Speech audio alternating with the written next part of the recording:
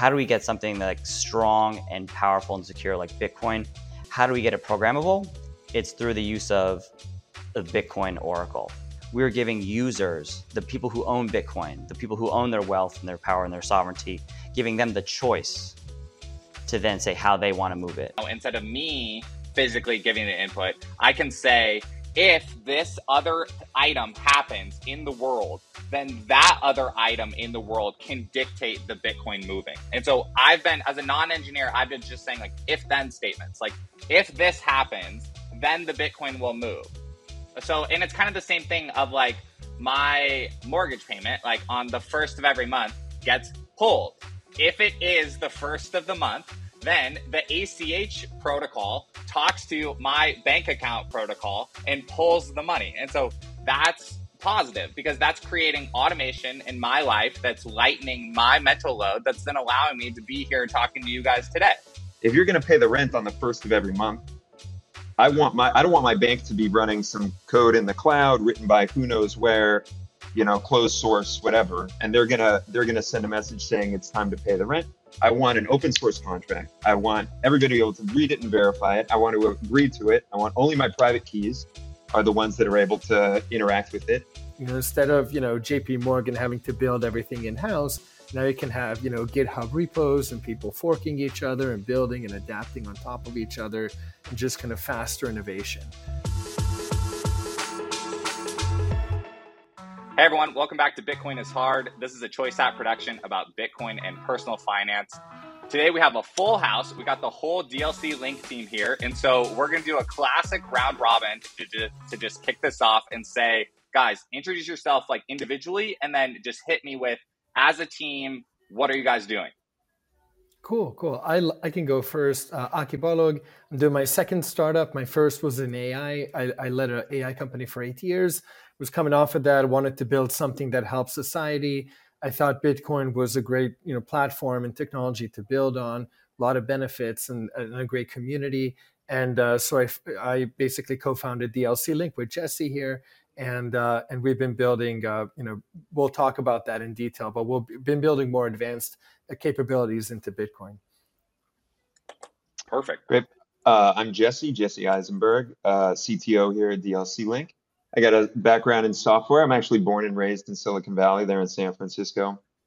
Traditional background in tech, been building on crypto for about a year, but was introduced to it, way back in the Bitcoin meetups from the beginning of time. We're over in Silicon Valley. And so always been interested in Bitcoin, was kind of a maxi for a while in the beginning, like many people. My eyes were open to smart contracts along the way and I said, okay, no, this is actually what's going to change the world, not just money. And now we've stumbled upon this incredible way to bridge the two, Bitcoin and smart contracts. And that's what we'll be talking about more today. Yep. Thanks again, Brian, for having me on. My name is Matt. I'm the solutions engineer here at DLC Link. Come from a traditional financial background of doing tech audit and data analytics. Got pretty bored with that and decided to pursue a career in crypto and met Aki and Jesse not too long ago, last year, and have been kind of the guy to talk about what can you do with DLCs, what can you do with Bitcoin, with smart contracts, to anyone that's willing to listen to me speak. So, guys, perfect. So I want to hit that top point that you brought up. So background in like traditional general tech of various things, but then wanted to work on Bitcoin to help society. Like, talk through that. Like, what do you see as the difference between building on Bitcoin versus kind of other tech stuff that's going out there? Where does it interact and where is it different?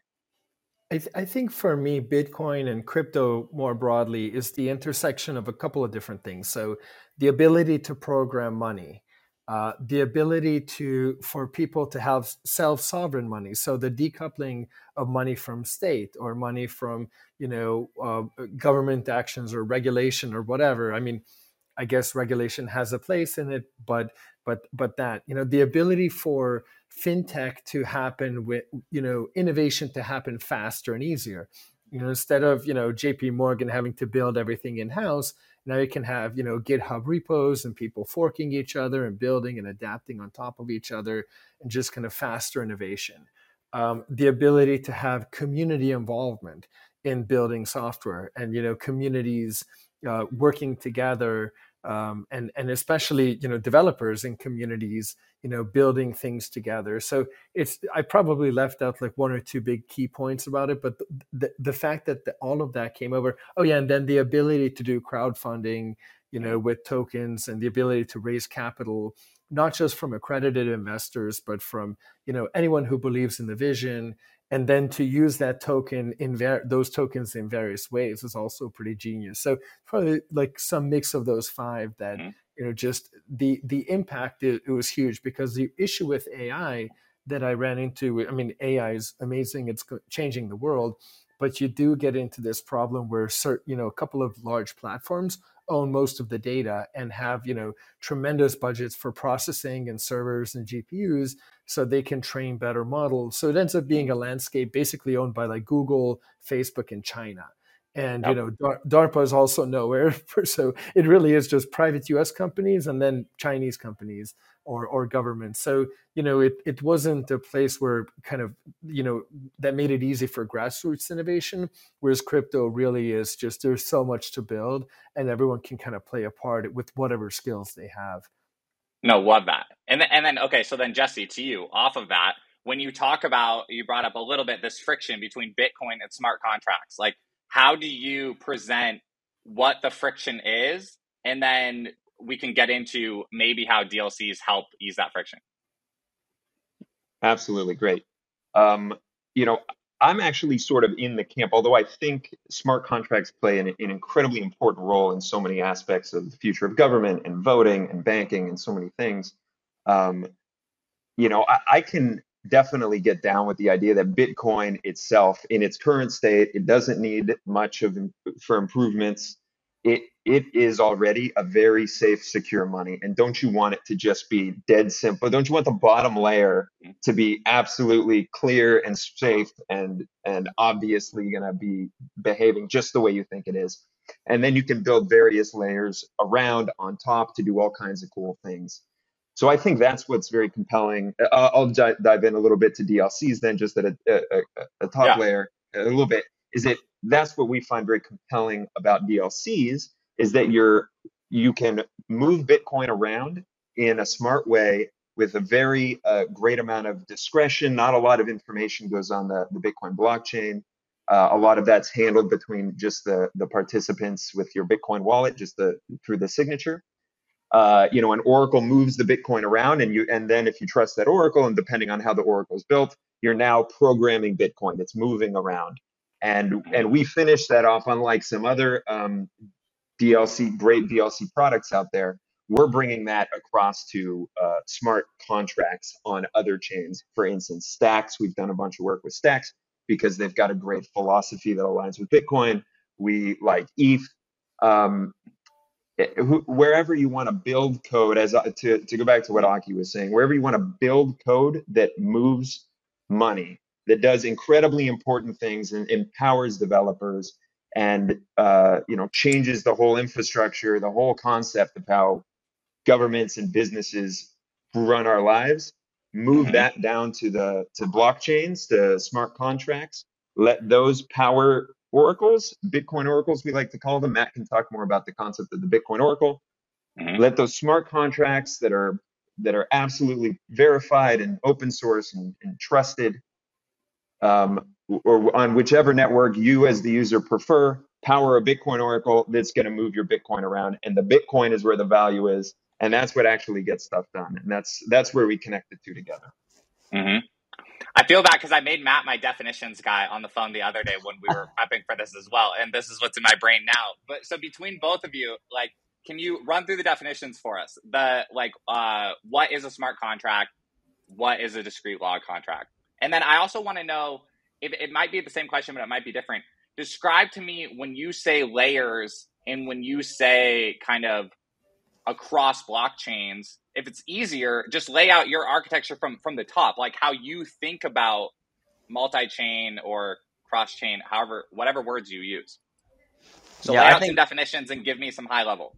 Awesome. Yeah, I think I think where we like to start this conversation with anyone, high level engineer, low level engineer, someone that just has heard of it. What is Mhm. Bitcoin? It's like this concept of the Oracle problem, which you touched on, and through other projects such as Chainlink and Redstone and these other ideas of solving the Oracle problem, Bitcoin has its own unique Oracle problem.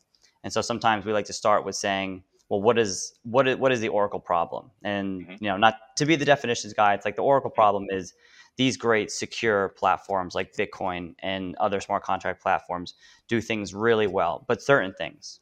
Other things need input to make our daily lives better and for society to grow as a whole when you have real world events and real world data.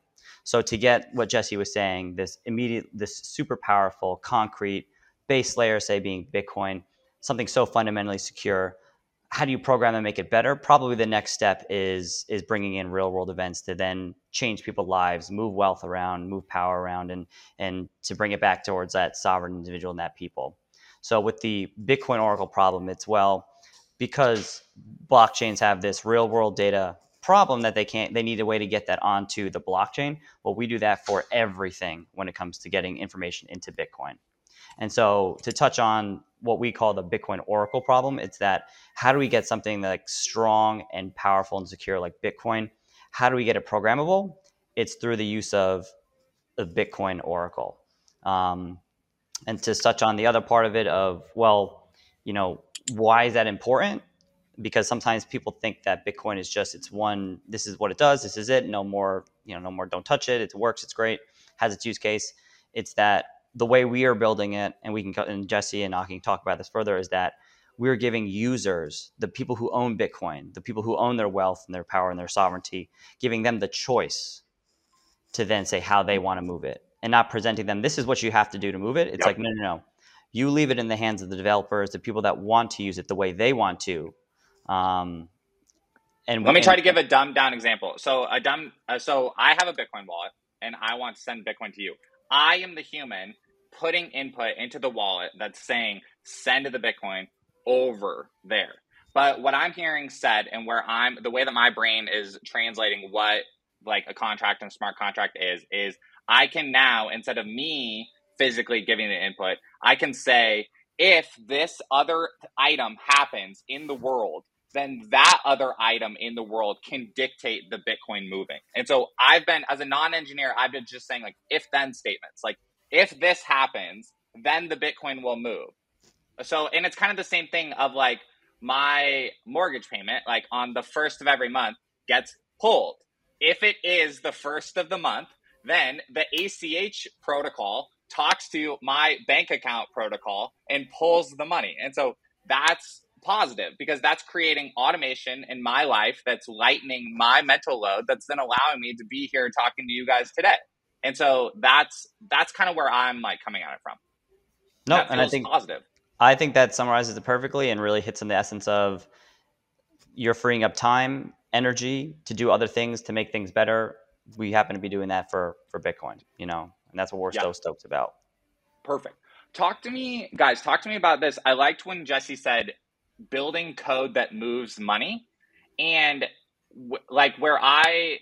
So then, as the Bitcoiner, right? Like I just kind of immediately go to like, oh, that's what Bitcoin's doing or whatever, and I kind of fall into this other thing of like, why do you need a blockchain for that? Like, how do you guys walk through that question of the why do you need a blockchain for that? Or is it possible? Like, are discrete log contracts a blockchain? They're not a blockchain. Like, they're scripting without a blockchain, right? And so, are is this like multi-chain thesis misguided, or how do you combine both those things?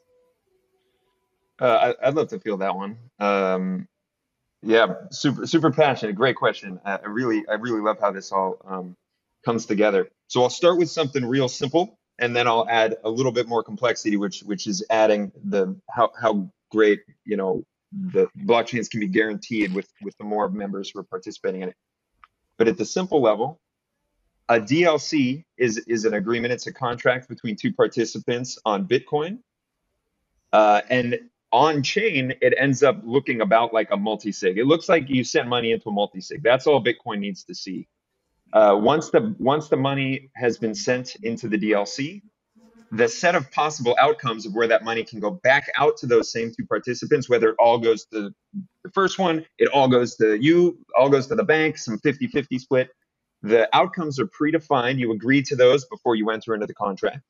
And Yep. then there's an oracle, a Bitcoin oracle, who's going to potentially use some data from the real world, from a blockchain, from somewhere that you're trusting to agree to make that payout. And for a couple of reasons, this is a pretty good idea because the oracle can't send money to themselves. So already the incentive structure is pretty good that they're not going to just cheat and steal the money. Mhm. It's not one of the predefined outcomes. It can only go back to the two participants in some predefined way. From there, you might actually want to use. So then, why do you trust this oracle, and why do you trust the data they're getting? Okay, so that's the next level. Level two, let's use multiple oracles, multiple Bitcoin oracles. Maybe they guarantee their outcome through some slashing fee. Maybe they're a really great brand name that you just trust. Maybe you're going to pick 3 out of 5, and all three out of 5, maybe 5 out of 5 have to agree on the outcome. Whatever level of trust you need, can scale it up as far as you want to say, okay, yeah, this is a trustworthy set of oracles. I can't believe that there's any way they could have an incentive to mess this up. This Bitcoin is going to move in the right way. Where do they get their data from? Well, then we see a traditional blockchain like Ethereum, like something like that, being the best source of dictating why money is supposed to move somewhere. If you're going to pay the rent on the first of every month, I don't want my bank to be running some code in the cloud written by who knows where, closed source, whatever, and they're gonna send a message saying it's time to pay the rent.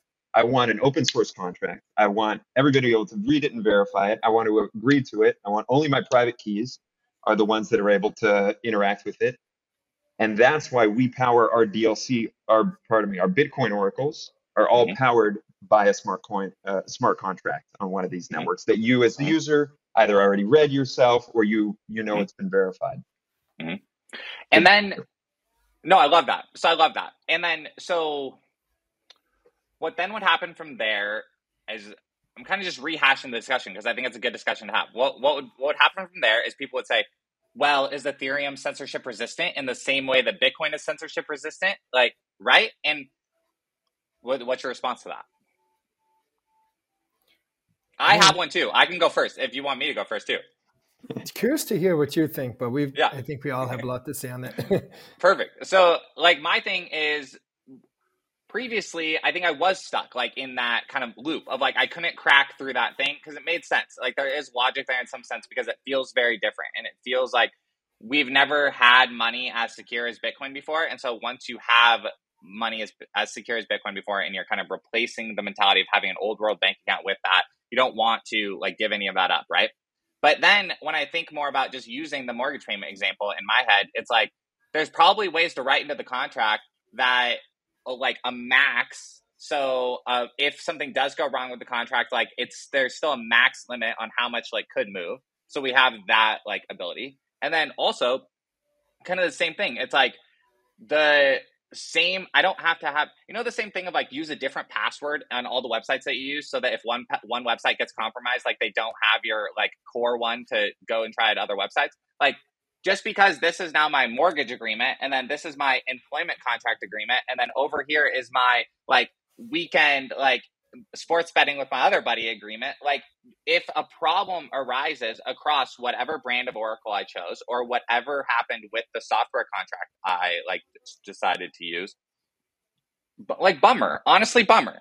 Like, but like that's also in the real world that happens. Like if I had an agreement like with my small business partner to open the bar and then I like bought a car with the company money that wasn't in the original agreement, now we have an issue. Like and now we have to go to an arbiter to like decide what happens with the thing. And so that's kind of where I wrap the like the Oracle problem and the like security of where the data is coming with problem kind of all into one is like it as soon as I started recognizing how do actual contracts work that I'm already participating in, like I'm on the phone with you today because I have a DocuSign contract with my employer to do the work, and I already rely on the software at DocuSign. Then what Jesse just described it isn't that much far of a stretch. Like as far as after I like actually walk through, wait a minute, what am I actually already doing in my life? So yeah, what do you guys think off of that? I mean, I have to go for let me just jump in sure. real quick. The fact that this is a 10-year-old technology that we're already trying to equate to what all of civilization has built around legal systems and payment systems. And we're like, is it really better? It's brand new and it might be much better already. And the proof is going to be in the pudding, of course, but like, I think it's just so clear that we're moving towards something that is going to be a better foundation, a more trustworthy foundation than all the crazy house of cards infrastructure we've built around how we do things currently, right? You could break that contract you've got, your lawyer could, anyone could, and then we got to go to court and throw a bunch of lawyers at it. And is Ethereum better than that? Probably. And if it's in some ways, if it's not, it's gonna be in a year or two or three or five, or Solana will be better. I mean, we're clearly on a path that's gonna make this cheaper and faster and more trustworthy than what we've had before. Because And so, software is extremely malleable. I think sometimes we get stuck in that as well of like this is the first time from a user perspective. This is the first time from a user perspective that kind of open source software has been almost like seen as better than the closed source. Because I'm super honest. Like I run my own website. I prefer Squarespace. Like I prefer Squarespace over WordPress. I like using it more. Like this is the first time with money and like everything that's happening that I've been presented with, wow, that's better. Like that's worth it. That I'm down to use this other one now. Like that's worth it. So that's interesting. Can There's we there's um go ahead? there's also a pretty big difference between censorship resistance on a kind of macro global currency scale, like if there are sanctions imposed in a particular country, or there's a currency devaluation, or the Fed prints a bunch of money, like what are the financial implications of that versus censorship from like DocuSign or Facebook or something like that. So the two are completely kind of on different scales, and I think Bitcoin is phenomenally successful, of course, because of its simplicity and its fixed, financial monetary policy, and that's it. And that's kind of the goal of that project, and that it has accomplished that tremendously well. It's proven, in my view, proven itself as a store of value. That's it, and then hard stop there. And then everything else that gets built is for to add on to it, or to extend it for various additional uses, but it doesn't have to be better than like DocuSign to be valuable. Mhm. Any other thoughts? I'm going to move on to asking you about gas tokens then. So, and we can come back. I want to ask you then, from the perspective of an investor or someone coming just brand new to crypto and thinking like, why should I buy Bitcoin? Why should I buy Ethereum? Why should I buy Link? Why should I buy Stacks? Why should I like what should I do here? Like why? What should I do with the information? Like sounds good. I'm down. Sounds good. Like make society better. How do I help? And how do I like invest in it, right? But I think what also creates friction in this conversation that we're having, on top of the like on top of having to understand how the actual computer science works a little bit between how the data layer is talking to the money layer, you then also have to ask yourself, like it's taken me 7 years of trying to figure out then like what the difference is between like a currency and a gas token, like, and is then a gas token trying to be a currency or whatever. And so how do you guys think about that? Yeah, I think I can start us off by just saying, currency is a means of exchange, right? I will do something like the if this, then I will pay you this currency, and you're taking that for me as value because you know that you can turn around and say I will give you this if you do that for me. With the gas token, this is something that you pay and this is what we're working out in the entire blockchain space of like what is the price you would pay to guarantee of that payment of information of Mm-hmm. money of goods and services. As we put more and more things on the blockchain where it's more transparent, as we move upwards of hopefully quadrillions of dollars across the entire globe through this more trustless, because of the execution guarantee, trustless layer, what would you pay for that?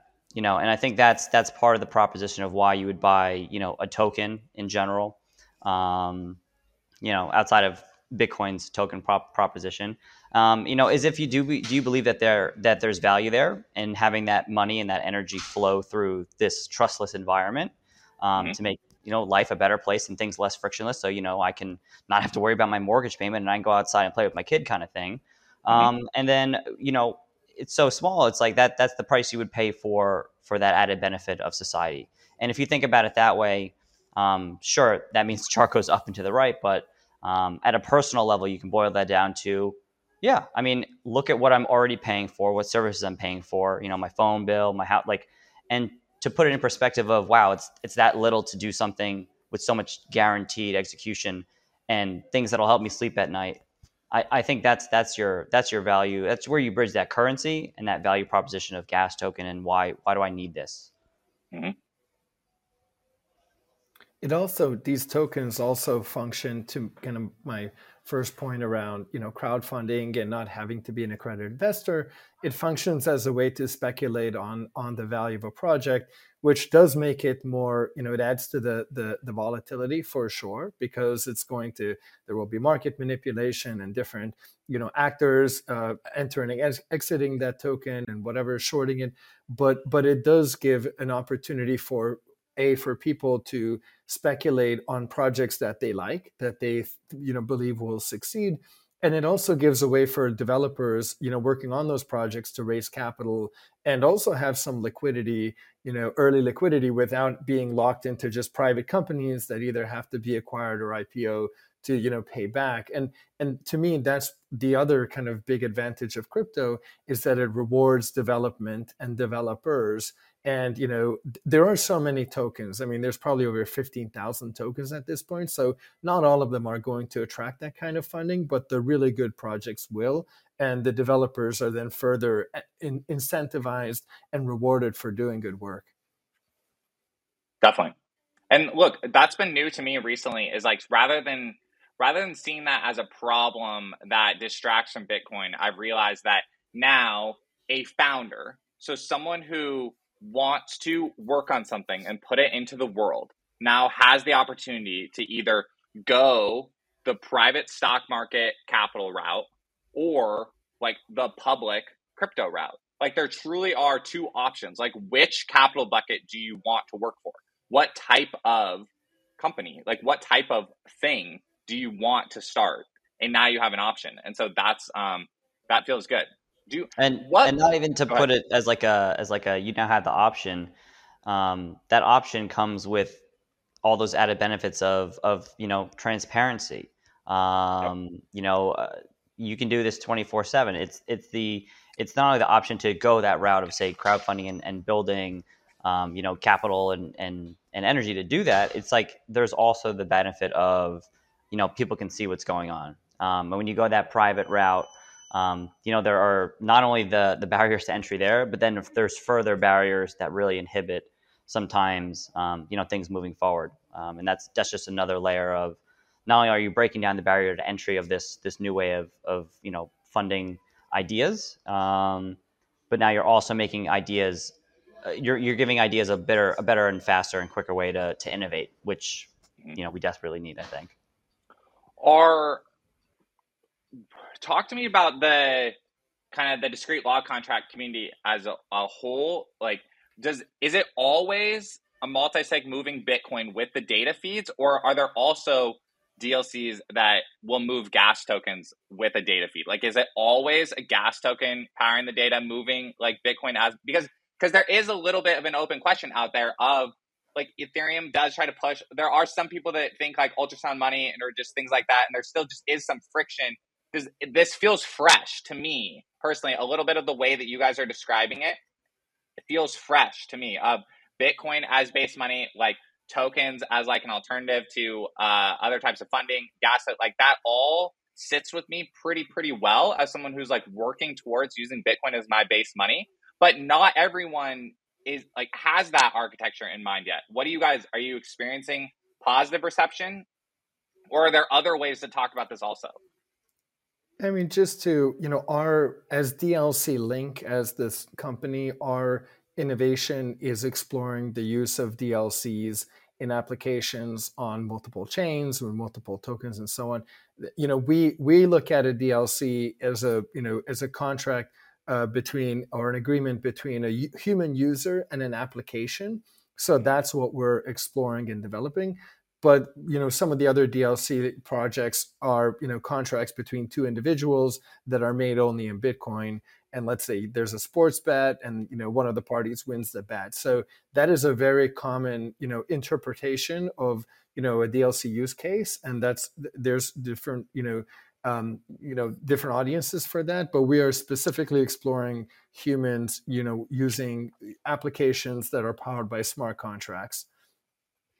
Yeah, and I think I'd also add on that with DLC, so we believe Bitcoin is the base money, and actually maybe Aki can speak to it later. I guess we have an ebook, a blog, and an ebook coming out soon called Better Than Bridging, which is a way that we can say like get access to your Bitcoin, the value in your Bitcoin, without bridging it onto a network, without having to trust some set of federated, whatever. It's like you just lock it, leave it in Bitcoin. We'll represent that reserve, that asset, in some format, in some kind of token or some way it's represented that, yeah, I promise I have Bitcoin. And if I mess up what I'm doing over here, if I trade it away, throw it away, whatever, it goes to shore up my actions on a blockchain. So that's how that better than bridge process works. Because you don't actually have to bring the Bitcoin over. It stays where it is. You don't trust it with anybody. But then once you have that proof of Bitcoin on Ethereum or on any other network, get a stable coin for it. Like find some low gas fee thing that you can use. Earn yield on it, pay rent with it, buy coffee with it, trade with it, do all incredible things. I mean, there's incredible power over there, and we're not closed-minded to how cool that solution can be. We're just thinking like, boy, isn't there a better way to access the huge pool of liquidity and the huge value of Bitcoin without having to give it away in a bridge and hope that you get it back one day, and who knows what's going to happen. Yeah, I love that. That's really well framed, because classically, like, I could say and give you guys a hard time, like, and give other people a hard time, where it's like like there is no Bitcoin on the other network. Like, a UTXO is a UTXO. It doesn't go anywhere. Like, the unspent transaction output doesn't go anywhere. It's all like, it either moves on the Bitcoin chain or it doesn't. Like, it's there or not. And so, yeah, no, I like that. Better than bridging. We're not even pretending like it is a Bitcoin. We're saying it's a reference to a Bitcoin. I guarantee that there is some Bitcoin over here, and we can absolutely cryptographically prove that if you guarantee that the Bitcoin is here and you trade that away, then the Bitcoin actually will get traded to that other person, and that's the moving smart Bitcoin. And we've got mechanisms for that. White paper probably coming out before the end of the year to really explain the details. But yeah, the idea is that we don't pretend like it's a Bitcoin on another network. It's a reference to a Bitcoin. It's a proof of, as Matt likes to say, proof of collateral. I get that right, Matt? Nailed right on the head there. The problem for Bitcoiners today is that Bitcoin is great as a store of value, but what if I want to earn a yield on it? I can't stake it. And what if I want to take a loan on it? I have to take that decentralized Bitcoin and either swap it for centralized wrapped Bitcoin or send it to another protocol, either of which, or put it on a bridge, which all are basically centralized forms. So I'm taking kind of like, internet level decentralization and just putting it in one place and be like, I hope you don't fail.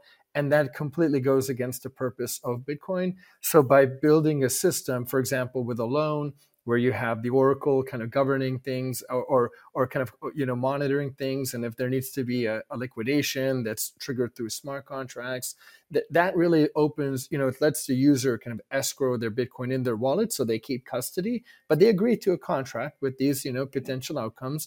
But then it's in a locked state, but it is still in their possession, and then they can use it in loans and other things. And so it really solves a huge usability kind of issue, or really, and it adds an important capability, and it also does it in a decentralized way, so that if there isn't like a central custodian that could get hacked, but there are all these like escrow accounts everywhere where everybody just has their private Bitcoin. Yeah. Talk to me about, expand on how you were saying the difference between a human to human contract and a human to application contract. Yeah, basically, I mean, there's very different use cases. The challenge with a human to human kind of system that we ran into early on is then you need kind of like an order book, or you need a marketplace, or you need a way for humans to find each other. So, two people might want to enter into a bet. And that is, I mean, I can see that, when there's, DLC concept came out, you have Alice and Bob, as we have often in crypto, and so it's like two people, and well, that seems like one way the tech could go, and there are some use cases for that. But really what has happened over the years is there's been, I mean, people are building a new financial fintech system, like they're building new and vastly improved financial systems that basically will probably do like the same exact things the existing system Mm-hmm. does, like give loans and let you buy things and trade things and whatever, have insurance products in there. But that is getting built right now, and so those are done through applications and smart contracts, and so plugging into that emerging ecosystem is, and there's also the other advantage of Bitcoin. I mean, basically the core advantage of Bitcoin, that it's a store of value. It functions as quote unquote pristine collateral. It is very high quality collateral in crypto and in general. So why not use that as a store of value in these systems, and so, but that requires human to application interactions. Yeah, and one thing I would just want to add is like, recently in the past year or two, I've seen this shift on my own personal level of using applications such as like Telegram or Signal, things that are like end-to-end encrypted. Mm-hmm. I kind of equate that kind of shift the same way when we look at like what DLCs are kind of doing. Um, you know, I'm not gonna like when email came out, like I'm not gonna have to write my own email server just so that me and you can communicate. I'm going to use Gmail. Like obviously, I Mm-hmm. will use Gmail. It's quick, it's easy, it's there for a reason. And so I equate that the same way. It's like, yeah, I want to use Bitcoin. Like I could use Wrap, but like now there's something better. I Yep. think now there's something that I am now more comfortable with using, and now I'm going to move to that. And I think as we see the rise of DLCs and whatever form that this proof of collateral, or this guaranteed pristine collateral, um, people are going to want to use that. I think people already do want to use it now. That's what we're building. And that's what people are asking for. But I think it's that similar shift of I do this something a certain way because it's convenient, but now I'm going to also I'm going to use it with this better feature because there's no reason not to. I'm not going to use like an unencrypted messaging system now ever again because I don't have to. Mm-hmm. Yep. Go, Um, Jesse. yeah. Recently I heard Balaji talking about this concept that we don't really invent too much new things, but we continue to break them down and repackage them in better ways. So he mentioned like CDs, how we had CDs and you buy an album, but then we had MP3s, but now we have Spotify, and it's like packaging, repackaging, unpackaging, but in newer, better forms of technology. And I think that's what we're going to notice with these smart contract protocols. We could go back to, Bitcoin was the innovation on money, but to use it in the very beginning, you're basically back to a barter economy. Like, oh, let Mm-hmm. me hand you some Bitcoin for the pizza. So now we're going to rebuild various tools on smart contract. In this case, the best way, the best form of money we're thinking of is at least using pristine collateral of Bitcoin. Maybe that means you're paying an ETH or a stable coin or something like that. But it's rebuilding these same banks, the same infrastructure we had Yep. before, but building it in the new tech, the better way to do it, secure, transparent, um, all that. 100%. And that's a new thing that has hit my brain too, is that so Bitcoin is separating money and state. The human to application contract is redefining what a company is. It's now redefining what a company is. It's potentially separating company and state. I like how you brought up like Balaji's quote the other day on his Twitter where he says HR writes to the state. And then Peter Thiel at Bitcoin 2022 said the stock market is quasi-government controlled. If you have the ability, so we talked about the two capital structures of the private stock market route and then crypto route. Then you're a founder, you choose which bucket to work for, you come over here, you create an application that then you no longer have customers, you no longer have employees, you no longer have founders and investors. There's no employer-employee relationship. There's no investor-founder relationship. There's no customers. There's people using software instead of using like the legacy companies. That's what's happening, and that's like it just feels good that I've been able to explain that now. Like that has really clicked for me very recently, and that's big. This it's all going very interesting direction. Yeah, yeah. I mean, and you can. It's hard to even imagine what this looks like in 5, 10, or 15 years. But clearly, things are changing at a very cool fundamental level, like when the internet came in the first place, right? Like it might take 20 years, but everything is being rebuilt from the ground up. And maybe we'll recognize some of the big names in 20 years, maybe not. But the way they operate at the low level with technology is going to be different. And I like how you said that. It might, if the inner workings of a lot of the pieces may or may not change, but the way you interface with a person, that part's going to change because we're all becoming much more sovereign. We're not just a part of a collection, right? You've got your private key. You're interacting on the blockchain independently. Let's talk about the setbacks, like, because crypto is kind of frustrating right now to a lot of people, like, and just kind of, it's hard to explain, and people have lost money, like, to put it bluntly, right? And like, and I'm like very much an optimist all the time, and I can preach the message and talk about the vision, and I'm like great at doing that. I do want to acknowledge that, like, how would you guys describe, are people taking advantage of the confusion, like, and selling vaporware, or what? Like, I don't want to characterize, how should we characterize the bad parts of what's happening and help the like logic kind of shine through? It's a really complex question, I think, because you have a lot of different types of people and constituents. So you have, I mean, to use kind of gross definitions, you have technical and non-technical people, you have financial and non-financial people. You have people who like just got in because like a cousin of theirs made money randomly. And you don't really lose money unless you sell. So you have different kind of financial situations. Like you have people who use their like disposable income, or people who use their savings. And it's hard to explain to people who don't look at kind of, I mean, who don't have any kind of financial training, that like this thing started from zero and now it was worth 60,000 and now it's 20,000. And I mean, that's pretty freaking amazing that it, went from 0 to 60,000, and look through its history. It has had a number of dips, on this same kind of magnitude, just the numbers bigger now. So it's really hard to have like one answer for that. But I think that, people in crypto who are building and who understand who have frankly taken the time to research the value props and understand it, they're as excited as ever. Like their Bitcoin is worth one Bitcoin now as it was worth one Bitcoin, years ago. And their trading pairs are correlated to Bitcoin. So like it roughly has kind of moved in a, similar, I mean, probably with exceptions, but, mostly similar ways.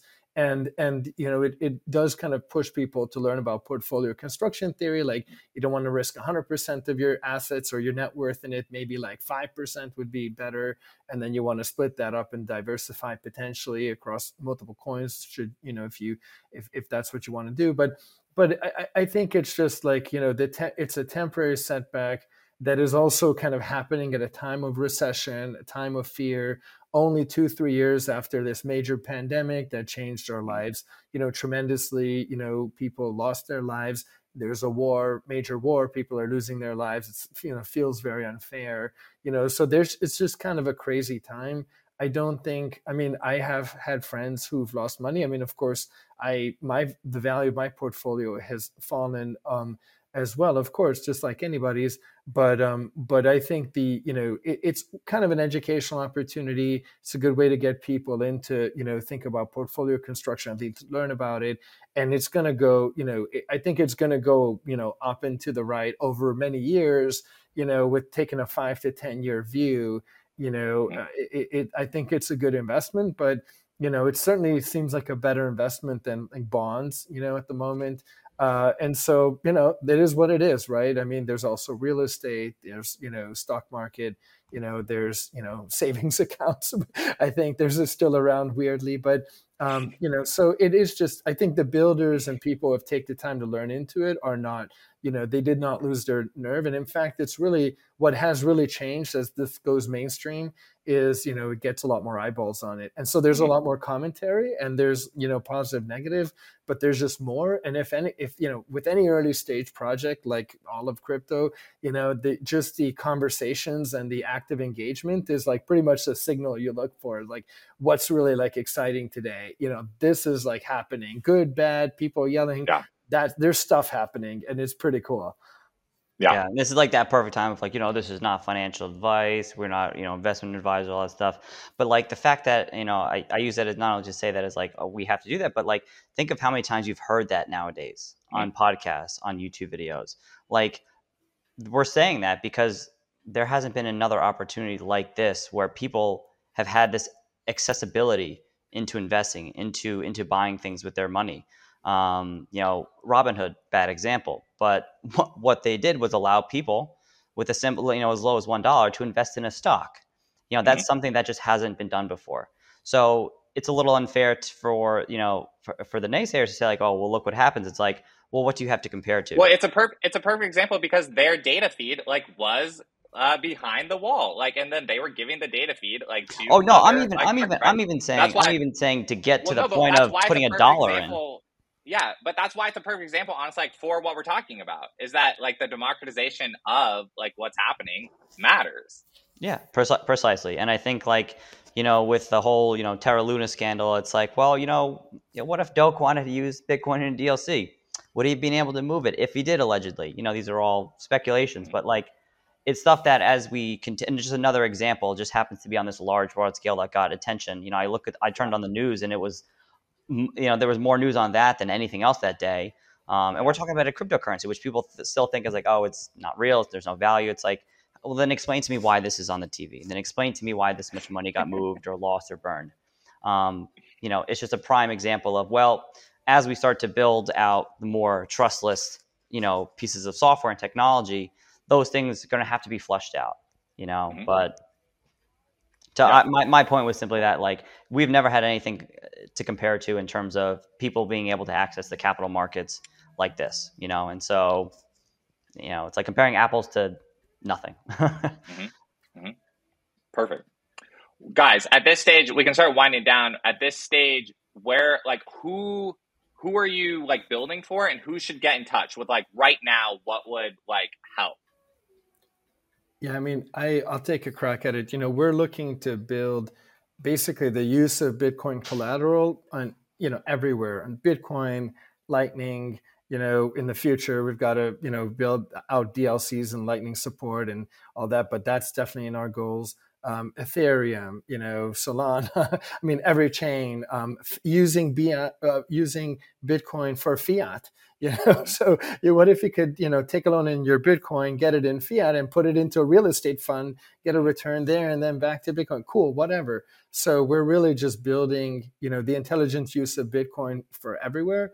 And so anyone who's, a Bitcoin developer or entrepreneur or, just is interested in Bitcoin, we're publishing things on our blog that are just kind of just on a high level explain what we do. We have more technical, we have case studies. So, but our primary market is, we work with developers and entrepreneurs who are building, Web3 apps and are looking to use Bitcoin in a more secure, a more programmable, intelligent way, moving Bitcoin in more programmable ways. So if you happen to be one of those, if you know someone, please reach out. Otherwise, you can always follow our Twitter, you can DLC_link, and always just get regular updates from us too. Perfect. That sounds good, guys. Where and then just throw out your individual Twitters. Akibalog. Yeah, I believe mine's Matt_Bombard. So we're here. We're real people. We're not JPEGs behind a screen, and we're like so many other great, valuable, smart people working in the industry. This is technology, and we're building technology. We're building infrastructure. We want people to come and use it. We want people to come and ask us questions. And what we really also want is people to criticize it. We're sure that phase is coming, and we can't wait for it. We're excited for it. Because as the six of us on our team here just hammer away at the darkness, trying to bring light to those areas. I'm sure there's going to be stuff that a lot of gotchas there, and we want people to unravel those so we don't see a Luna thing, or we don't see something in a scandal of that sense. So that's why we're open. We're real people, and we're happy to talk about what we're building. Perfect. Yeah, and pretty soon we're gonna hopefully have some way that people can even participate in our community, our network of Bitcoin oracles, because we will want to get many different teams in many different locations hosting different kinds of Bitcoin oracles that we can all choose between, trust, and have multiple forms of resiliency. So for anything like that, for any devs, I would say find our Discord. If you go to dlc.link to find our website, dlc.link, and then there's a link to our Discord, and please join us. We're very friendly, answer questions, and have a nice talk.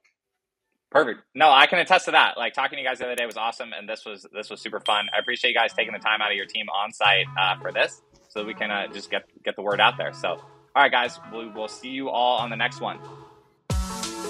Hey all, this is Brian. You can reach me on Twitter at Brain Harrington. Shoot me a DM with any feedback from today's episode. This has been a Choice App production. Bitcoin is becoming centric to personal finance, and we want to help you learn how to better engage with Bitcoin financial services. None of this is financial advice and is for education and entertainment